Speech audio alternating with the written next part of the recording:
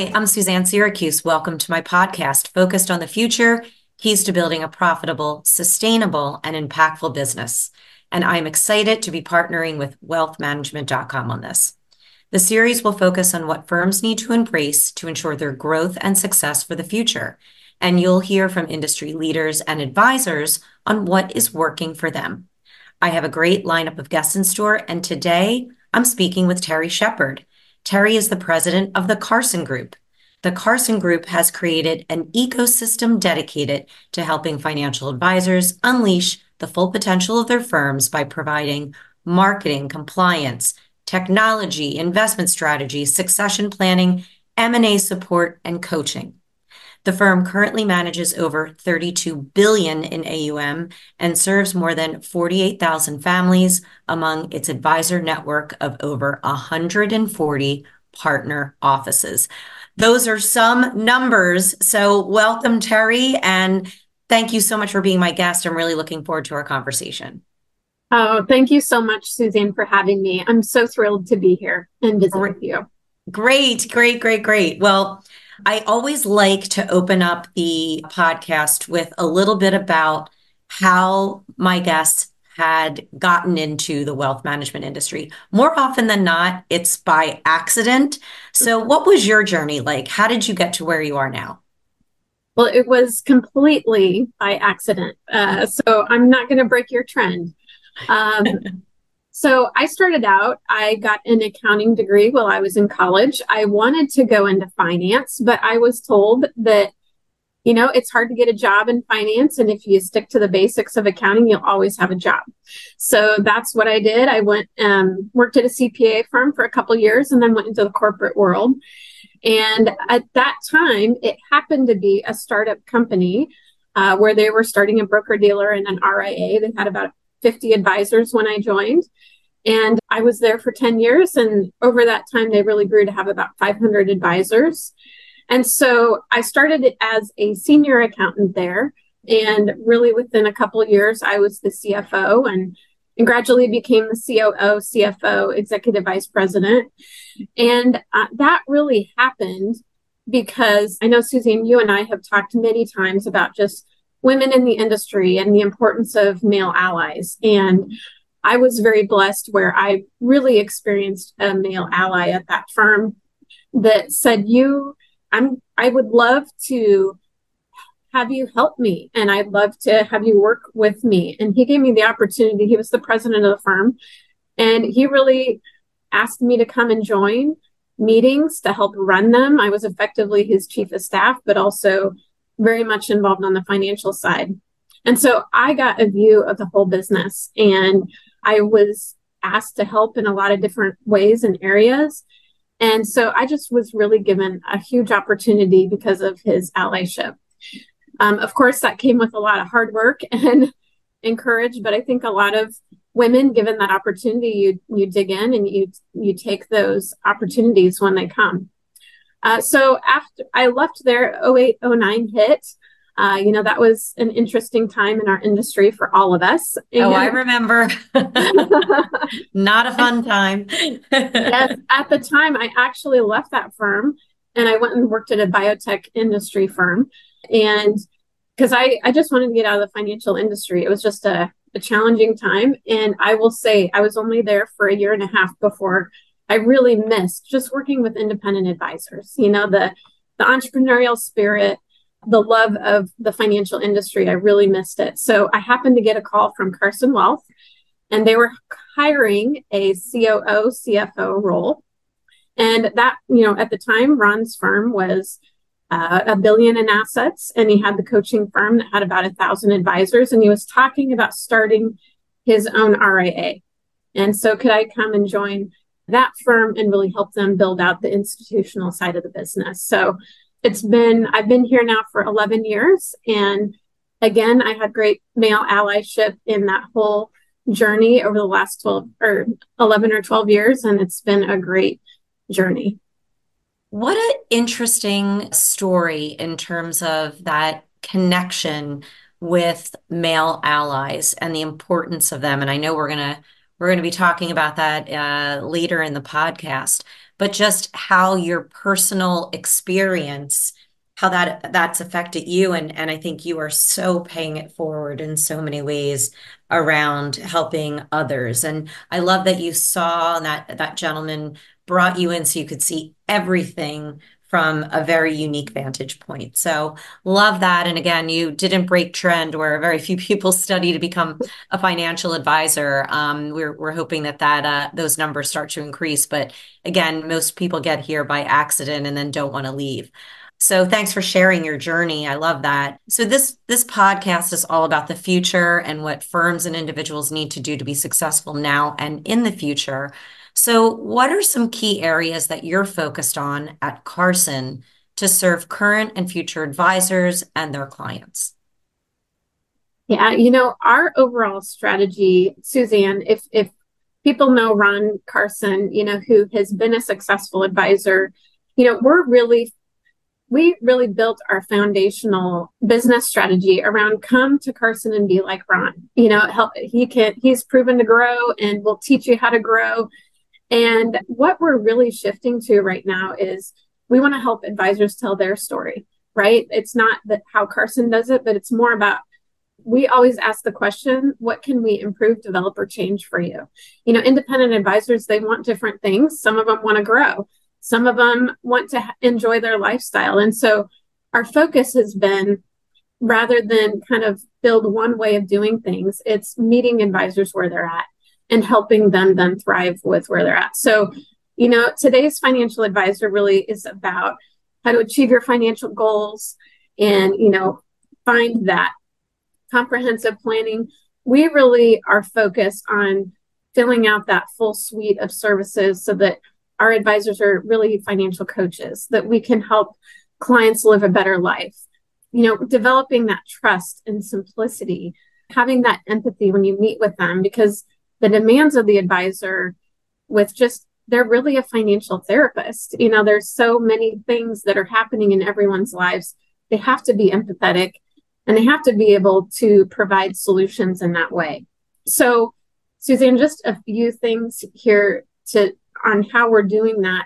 We're focusing a lot on just social and values-based initiatives.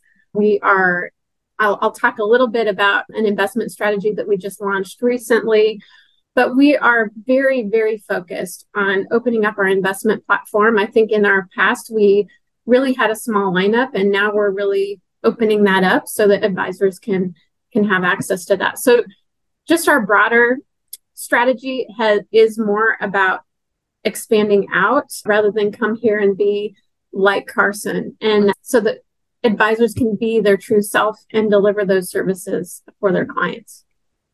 Yeah, I love that. And then so other than some of the investment solutions that you're expanding, what about some of the various different types of technology that go along with allowing advisors to provide more comprehensive services? Are you guys also expanding that kind of suite in your in your firm?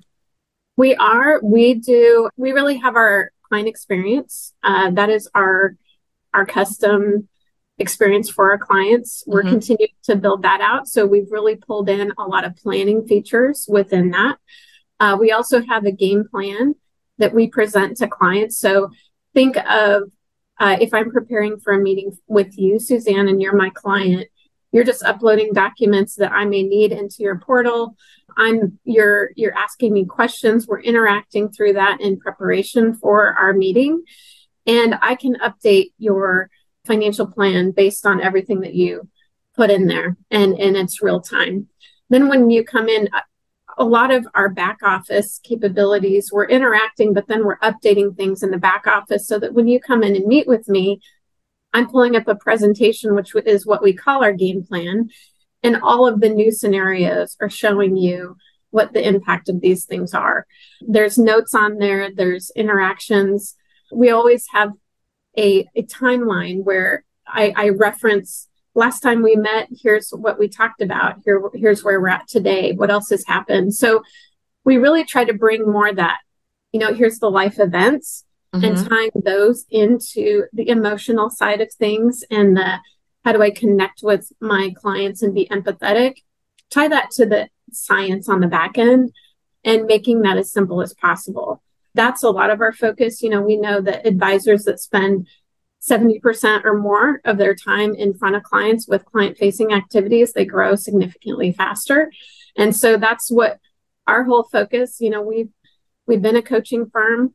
So we're about practice management and those best practices. So how can we simplify the back office and tell the story effectively to the client and make sure that those are all connected so that we can deliver that story and that value to the client. Yeah, that's so important. And that makes so much sense. It's also, I would think, a benefit to the advisors that work for you guys that you're kind of doing a lot of that due diligence and kind of the heavy lifting on the implementation and the testing of that technology that allows for those deliverables. So it allows them more time to spend with their clients. That's right. That's right. And we are connected with various technologies. We're always looking for the next new, but we're really then plugging it into our overall experience and adding those features to it. Yeah, that's great. I think that that's really a critical piece to that growth and profitability in order to really kind of scale your business in a way that allows you to also provide more value to your clients is like the Mhm. holy grail. Right. And definitely technology is one of those ways. So it sounds like you guys are really investing in that. Another thing that you're investing in is really about the conscious effort that you're making to support women in our industry and also women clients, women investors. So, for example, you just released research on the state of women in wealth management. So, I'd love for you to maybe talk a little bit about that, maybe provide some key takeaways from that research, but also maybe start with the why. Why did you guys decide to invest and provide this for the entire industry, not just for your own firms? Yeah, Suzanne, I think we all know that their wealth is going to be transferring and women are going to hold an estimated 30 trillion in assets by the year 2030. And that's a significant amount. And our research, one of the findings is that 70% of women will leave the advisor they have today after their spouse or loved one passes away. They will move to a different advisor if you don't stay engaged with that woman. And so the stats also tell us that there's 15 to 20% of women that are financial advisors in our industry. So there's a huge shortage.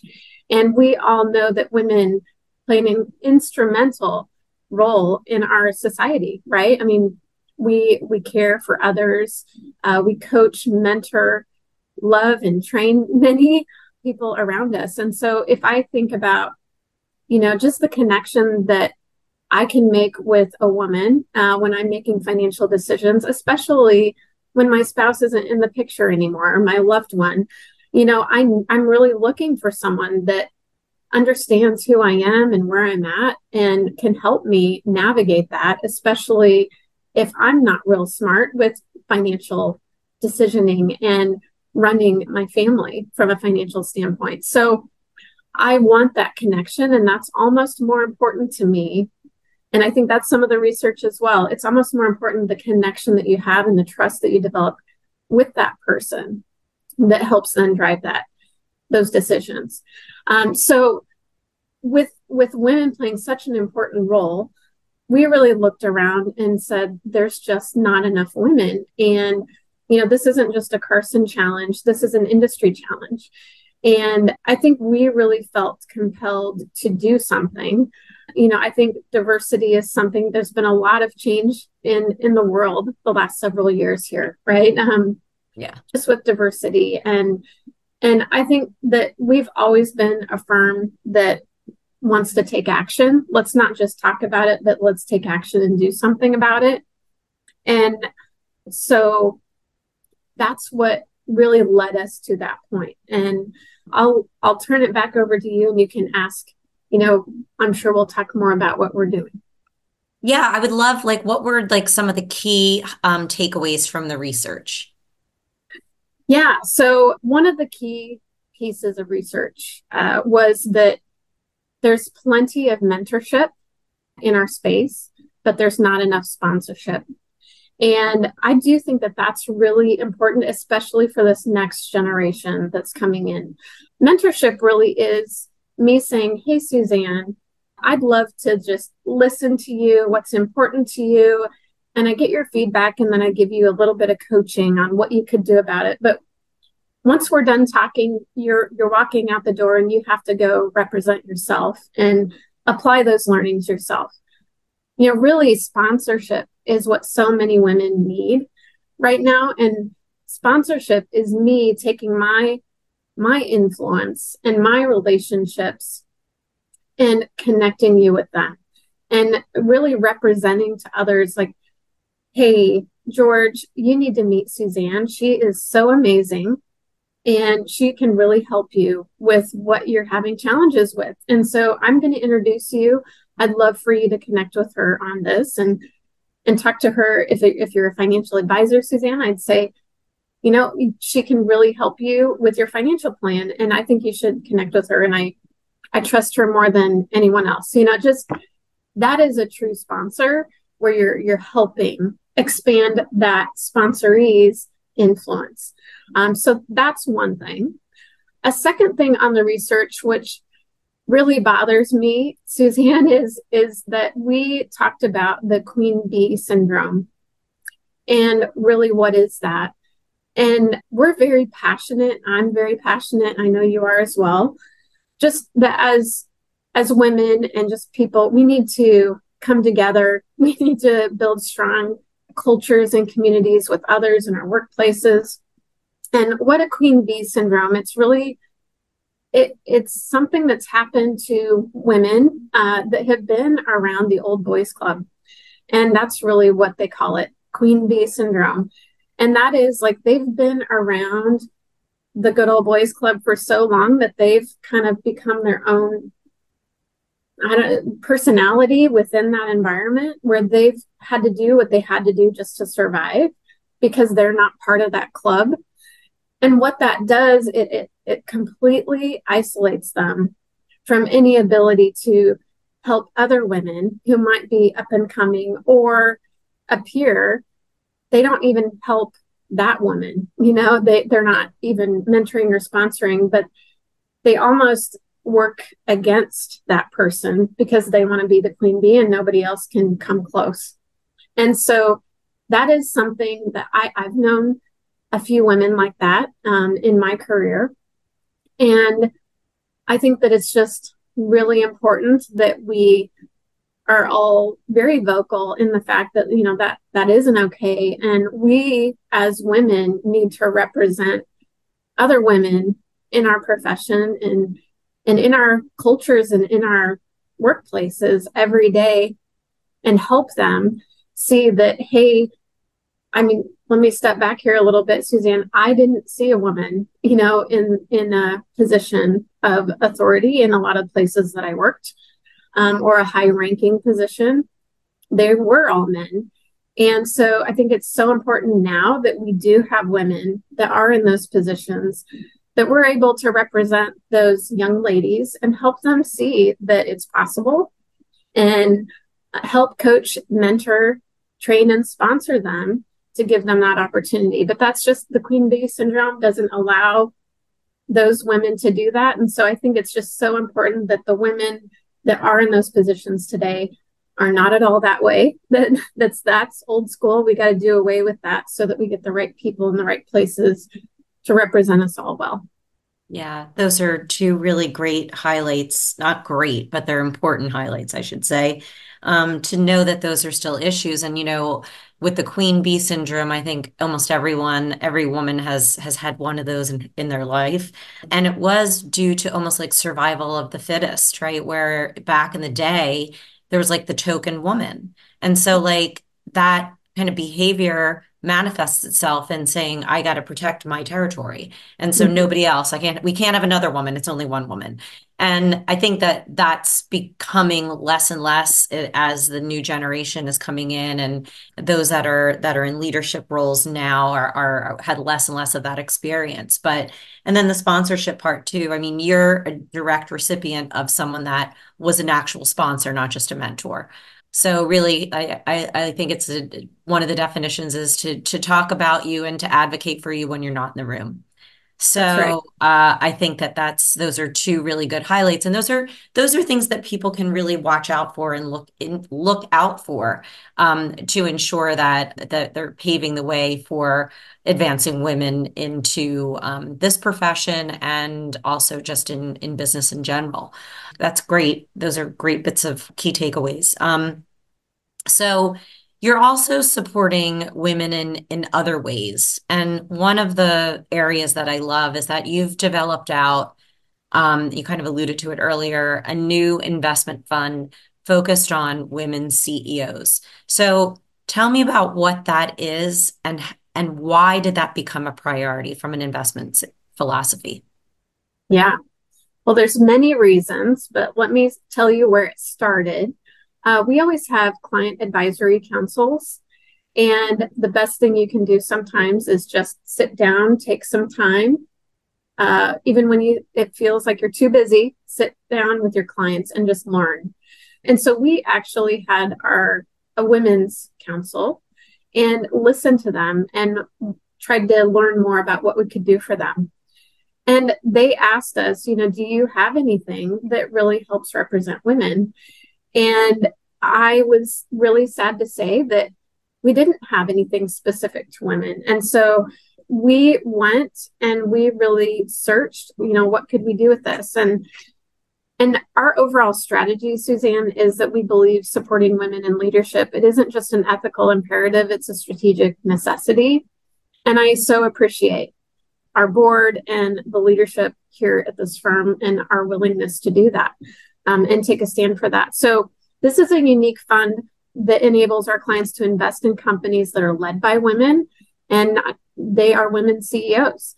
And so our investment team is looking for those firms that are successfully growing, and I'm happy to say the performance has been really good.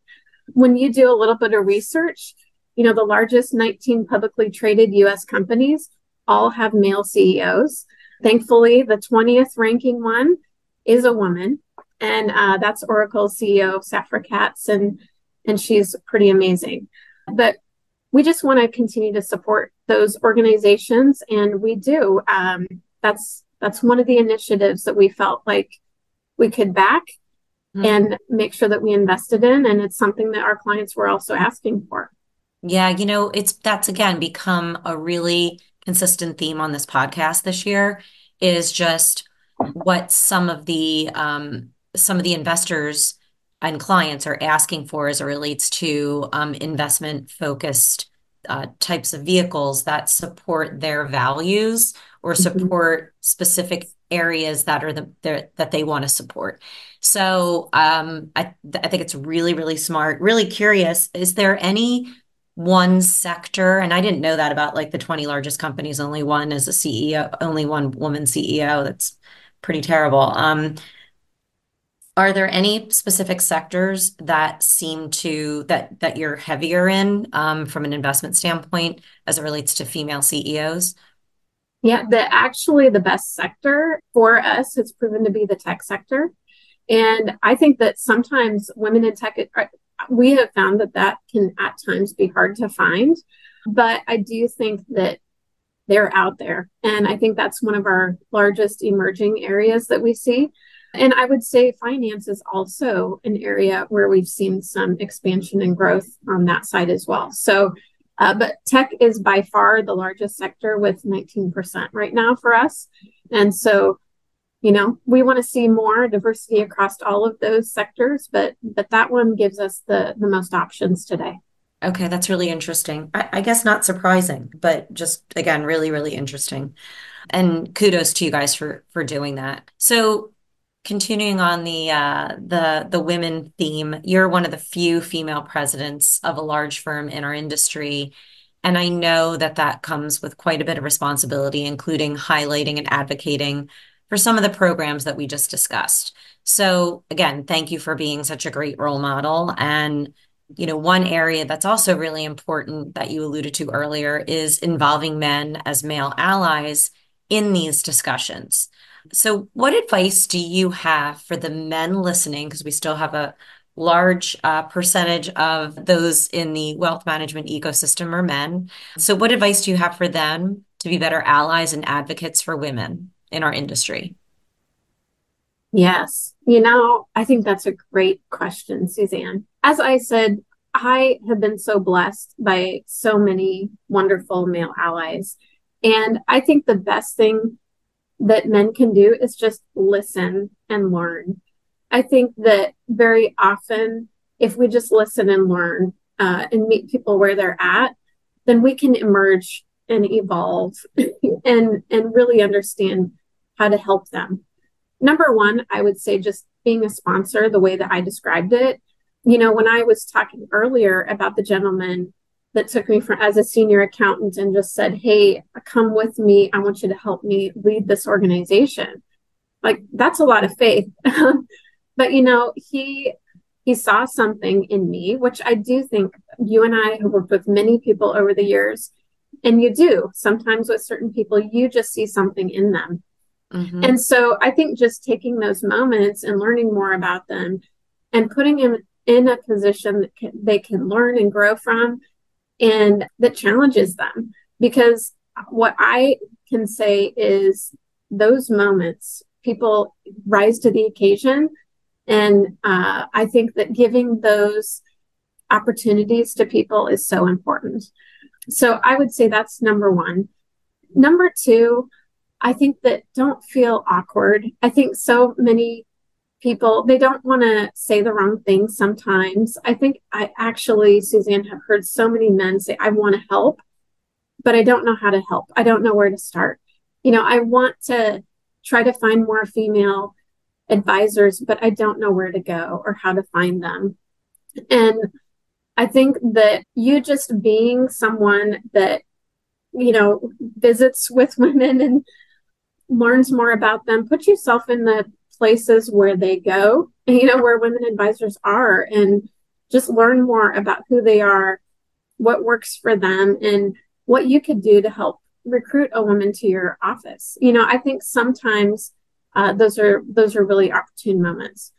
Advocates for women in our industry, I think we don't always realize that sometimes the things that we say and the things that we do, how they impact others. And I think that we really need to help women just feel a sense of ownership and belonging. And that's probably the most important thing. And so just if you're a male ally, you know it, because others are drawn to come work with you and enjoy learning and building a business with you. And so Those are I know, and that's great advice. We just were at the Excel Represent conference that you and several other industry firms like Fidelity and Mariner and Financial Independence Group put together for women in this industry.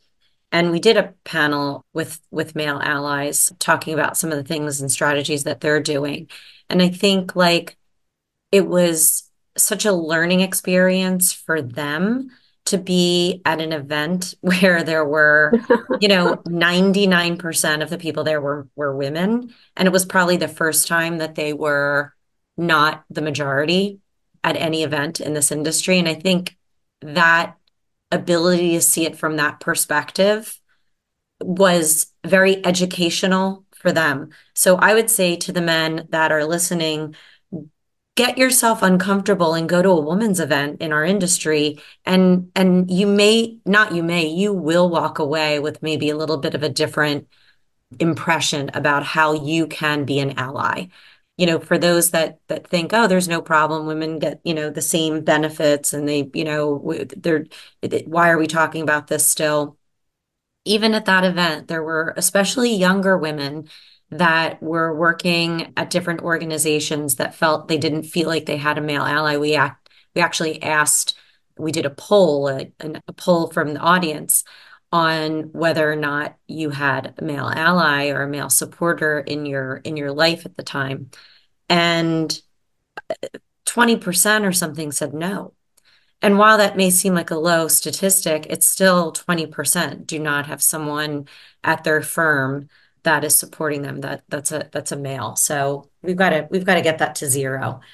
So great advice. Thank you for sharing that. And just a couple other the ability to have flexibility in your in work as well as women love training and coaching. That's why it's really great that you guys have the coaching arm because I'm sure that is very welcomed by almost all of the advisors, but especially your female advisors.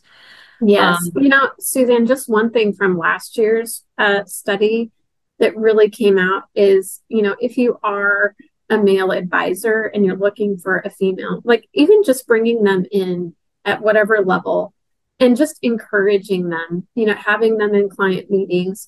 A big part of the research was women, they struggle with compensation models that are low base, high incentive. They feel more comfortable with the higher base. And so sometimes that's hard as a business owner and as a financial advisor, but it's the teaming approach. If you can really get that female advisor, our studies even said, if you have that team approach and it's a male and female mix, you're going to retain those clients because you have that representation.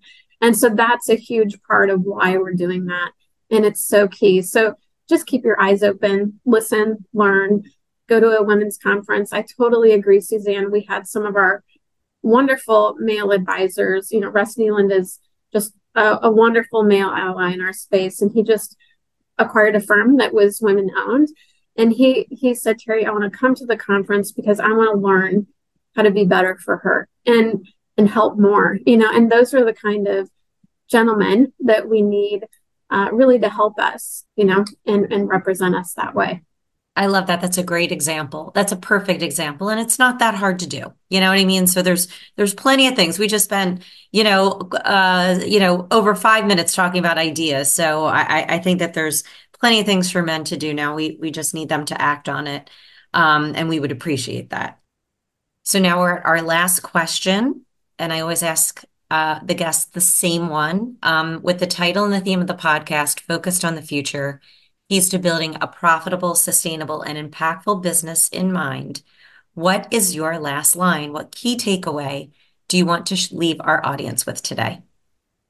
Now, Suzanne, I would say constantly challenge yourself.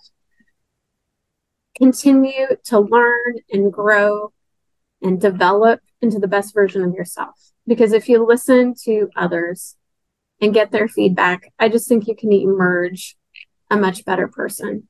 I think that applies to the diversity pieces that we just talked about today. You got to change and grow and continue to evolve as a business. And I think it starts with you as a person. I love that. I think that is at the core of everything. And sometimes it can be scary. Oh, this is the way I've always done it. But if you don't, challenge yourself to be a little bit better, to do things a little bit differently, you can get stale. And I don't think it's the best thing for a business. So I absolutely love that last line. That's great. And I really appreciate you thinking about that and also just being on. Again, thank you so much for being my guest today and for sharing what's working for you and your firm as you look towards the future. And personally, thank you for all you're doing in advocating for women advisors and investors. It's so, so critical. I'm Suzanne Syracuse. Thanks for listening. And I hope this episode leaves you feeling even more excited to be focused on the future.